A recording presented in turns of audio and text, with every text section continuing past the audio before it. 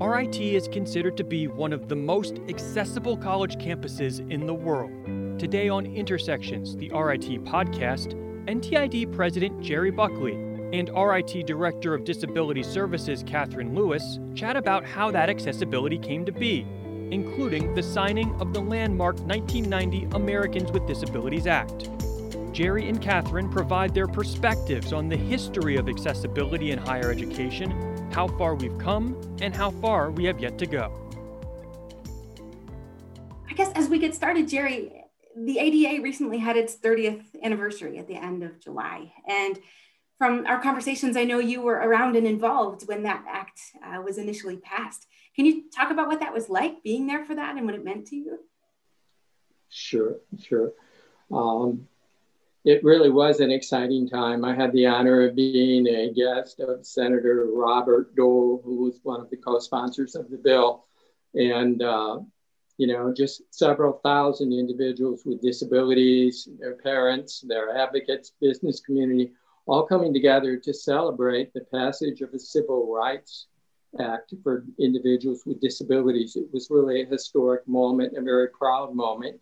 And it was the result of several years of strong lobbying and advocating for the importance of that civil rights legislation. And when we were at the White House that day, it was a sense of, we did it. Now the hard work of implementing the law begins. And now 30 years later, we look back and we can see the successes, but we can also see, as you and I have discussed, Catherine, the work that needs to be done. And that's part of the discussion today. Absolutely. So, I guess as we think big picture about this, both in terms of your own personal life and in terms of systems, what do you think has changed since that time 30 years ago when the ADA was first passed? I think fundamentally now there's a commitment in both the public and the private sector to access for individuals with disabilities. It's legally mandated now. So discrimination on the basis of disability in the private sector is outlawed. And that's opened doors in employment, in transportation, in all areas of life that allows individuals with disabilities to participate in the mainstream of society. So I sense that what we had 30 plus years ago was kind of a voluntary spirit by the private sector if they wanted to provide accommodations with individuals with disabilities. After 30, now for the last 30 years, it's been mandated by law. So we're beginning to see an increasing number of individuals with disabilities who've taken advantage of that law and are rising up in American life, in the American community, and participating in the mainstream of life in a very positive and constructive way. Yeah, it's a powerful thing. And, as I heard you talking about how when the law was passed, we thought about how much work was yet to be done. One of the things I try to keep at the front of my mind is that the law is the floor, not the ceiling.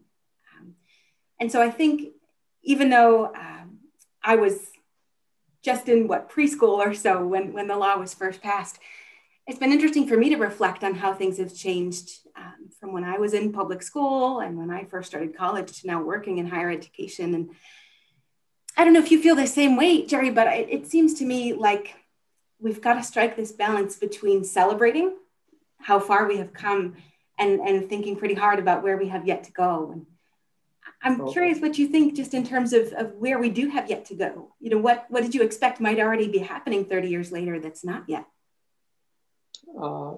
30 years later, especially in the area of employment, I expected to see more gains. I expected to see the employment rate, the unemployment rate of individuals with disabilities significantly lower.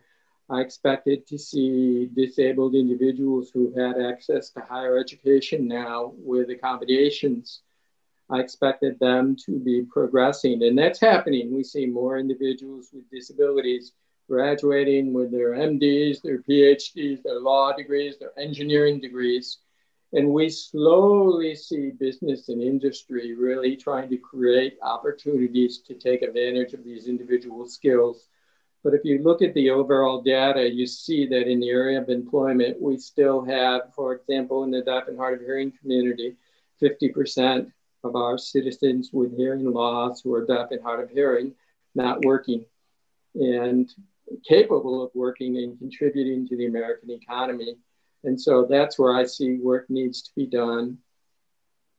Yeah, I agree with you. Those numbers are pretty solemn, when we think about what could be versus what is in terms of the employment rates of folks. And as somebody who both lives disability herself and supports students along their path to reaching employment and living fulfilled whole lives, it's tough to meet students and see all their potential and work with them to put the supports in place so that they can equitably engage, and then see that support doesn't always carry forward into the workforce. And so, what do you think is missing there? What's the disconnect, especially when folks enter into employment?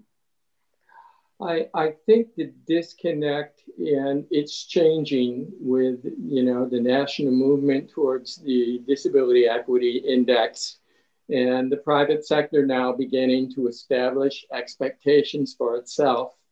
But I think that last sector of convincing the business community that individuals with disabilities have much to offer from an economic perspective, and not seeing them just as a cost, but as part of the diversity picture that the company wants to embrace and the inclusive environment that the company wants to promote. And we have to continue to stay very, very, very focused on that and helping companies to see that accommodations are part of the cost of doing business. They're not extra special. They're not a burden. They really are part of the enhancing the diversity in the inclusive approach. I do see some progress. It's just slower than I would like. And I think also we need to be knowledgeable that individuals of color who are disabled have also brought it to our attention that they haven't enjoyed the same gains and privileges that white individuals with disabilities have experienced. And so therefore, we have work to do in the area of racial justice and social justice to make sure that individuals who are disabled, who are people of color, who are BIPOC, have the same opportunities as individuals who are not. And I think we have work to do in that area, that racial discrimination, in addition to disability discrimination, really is still a fact of life in many situations. And we need to address it through the enforcement mechanisms that are in place, or if those things have been ignored or neglected, we need to advocate for the more strict enforcement of the regulations and the laws and hold companies accountable for fulfilling their commitment to diversity and inclusion. I couldn't agree more with you, Jerry. I think one of the most important things that we can do is take an intersectional look at who folks are. And none of us live single issue lives. None of us are single issue people. And somebody who identifies within the disability community, that's one facet of who they are, and all of our facets intersect. So thinking about layers of inequity, people of color, LGBTQ people, first generation folks navigating new systems. There are so many ways I think we need to pay attention, right, to different needs, different contexts. That's powerful stuff. It's powerful.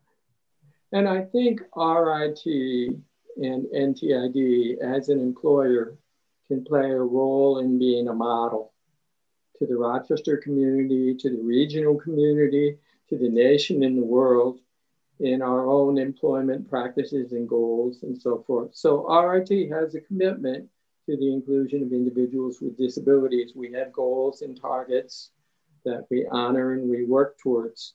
I also think NTID, through its national outreach role, through our Center on Employment, has a special responsibility to help employers and the American workplace make the adjustments that are necessary. It's really fascinating when you really ask why businesses don't serve or employ individuals with disabilities.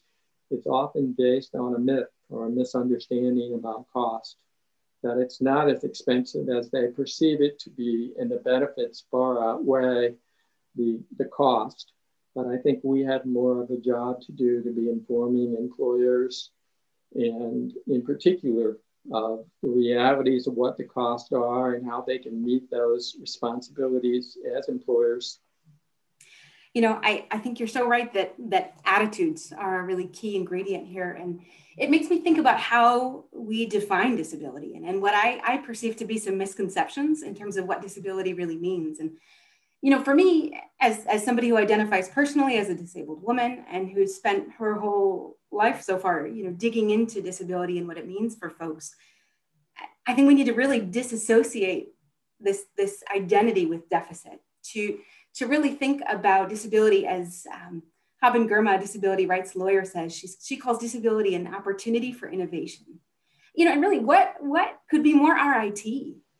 Disability as an opportunity to be creative, to do innovative things, to try different routes, different processes, not in spite of who we are, but really leaning into who we are as disabled people and what that means for what we can contribute. And for me, I've thought a lot about how to define disability, such a massive term that can encompass so many things, so many people.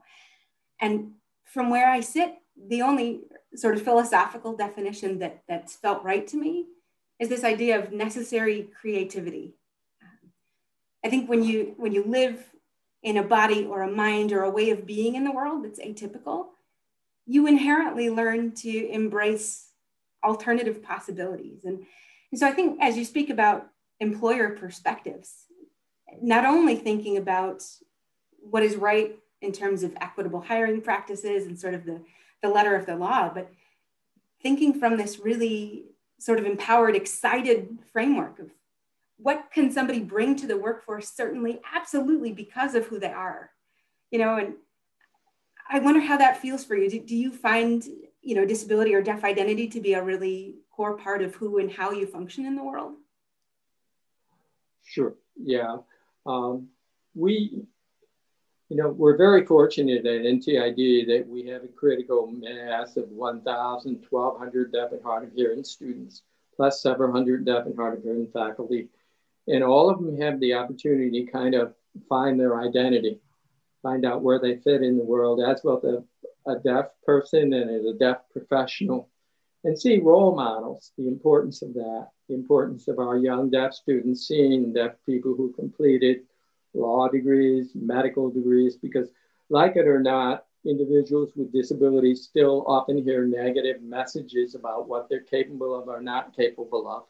And so the power of role models on our campus, you're meeting someone who's deaf, PhD or MD or whatever, and hearing the positive messages, yes, you can, and feeling comfortable in your own skin as a deaf person and being able to say, hey, I'm comfortable calling myself deaf. I embrace sign language. I embrace the culture that's involved in it. I embrace the community that's involved in it. It doesn't limit me. It opens doors for me. And, it's fascinating how many companies right now are very enthusiastic when they begin to understand deafness from a cultural perspective. They begin to say, oh yeah, just like we have other cultures in our workforce, we need to be inclusive of deaf people who come from that culture, that experience, use sign language and have their own norms and so forth. And so the RIT campus kind of reflects that when you walk around the campus and you see the signing, you see the commitment to access, you see people who are sensitive on an ongoing basis, you see the respect for ASL on our campus. It's really a model of what I wish all campuses and all communities have. We're not there yet. Someday we'll get there, but Rochester is a very special community and RIT is a very special place because NTID has been home there for 50 years. Yeah, it reminds me, the other day I was on campus and I took a break over the lunch hour just to scoot around campus and see some folks. I think, especially in the middle of the pandemic, I'm so hungry for just incidental interpersonal interactions. And so I just took a scoot around in my scooter, and it was the first time as a professional. I'm 34 years old. I've been working, for coming up on a decade. And it was the first time I saw a number of other folks who use mobility devices, who navigated in ways that were similar to me. And it was just this feeling of, wow, what a place where I can find community to see myself represented. You know, even though I'm in a leadership position here, I'm still hungry for that sense of precedent, community, critical mass, as you put it. And I think that really is one of the things that's so special about being here at RIT, and also one of the areas where I think we can continue to grow. You know, when I worked in college admissions, it was a really interesting thing thinking about how we do a lot of work to reach out to all different kinds of underrepresented folks. And sometimes I think folks are fearful of doing that same kind of outreach to draw in folks with disabilities to campuses. And what would happen? What could we do if we really wove disability into diversity more broadly, both in programming, cultural programming, admissions practices, right? To say, you belong here. And we are so excited to have you here because of what you bring to this community. So yeah, RIT really is a special place. I agree. And we are fortunate to work there. And in this COVID-19 environment, it's also something we live with daily. And it is very unique. We've had to think multiple times about how we're going to deal with communication issues, face masks, ASR recognition devices, and on and on and on. How do we make sure, even in this environment, which is unique and strange and kind of eerie, how do we really provide equal access? And I've been very proud of the community overall. I haven't had to, in my role, I often have to say, don't forget about this. But many times now people are already ahead of the game and saying, hey, we have 1,200 deaf students. What are we going to do when they show up into the food service and everybody's masked and they can't communicate effectively? Or what are we going to do when a person is, when the interpreter is, or the captionist is wearing a face mask plus a shield, and all of a sudden the acoustic ability is significantly reduced? What are we going to do to? And what we found is many of the solutions are benefiting all students, all students. And if we can continue to advocate for universal design on the campus, I use that one example, you know, the partnership we have with IBM for their translator. When we used that in classes where we thought deaf students were going to sign up and then deaf students didn't, and then we tried to withdraw that automatic speech recognition captioning, the students objected because everyone wanted access to that. They felt it would benefit them. So I think those are just an example of where IT can continue to be a leader in advocating access for everyone. Absolutely. Yeah, and you're right that the pandemic has brought to light, highlighted different accessibility needs that folks have in some pretty powerful ways. You know, and I think not only about the really critical considerations in terms of communication access that you alluded to, but folks with chronic illness, folks who are at higher risk during the pandemic, that is a disability issue. What is your safe access on this campus? And folks who are navigating mental health as a part of their life might be really strongly impacted by what's going on in the world today, you know, to a degree that impacts their ability to engage comfortably in the world. And so accommodation coordination is different now than I think it has been before. And it's tough, right? Because think about a person, for example, who has chronic migraines, for whom all of this screen time that we're engaging in can cause a really tough issue. You know, for folks who, for example, receive information in unique ways, if you're getting all your content in a really visual medium, you know, how do you find a way around that? And even as we were thinking about how to keep campus safe, thinking about the sanitizing of door handles in the same breath as we think about the sanitizing of automatic door openers, right? And other ways to navigate space. Mm-hmm. But I think one of the most exciting things for me over the last few months has been thinking about not only what the new challenges are, but as we move forward, what we can take away from this pandemic as far as what we've learned. And I think one of the things that is really powerful is new ways of engaging in academic work. A lot of students, for a number of reasons, related to those underlying health conditions, perhaps related to mental health, a number of different issues, chronic illness, are asking to engage in classes virtually.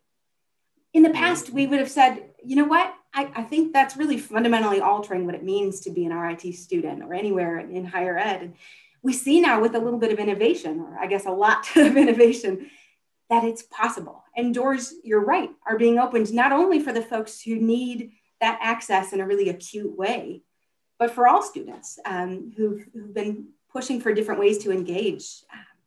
So I think we can't go backwards.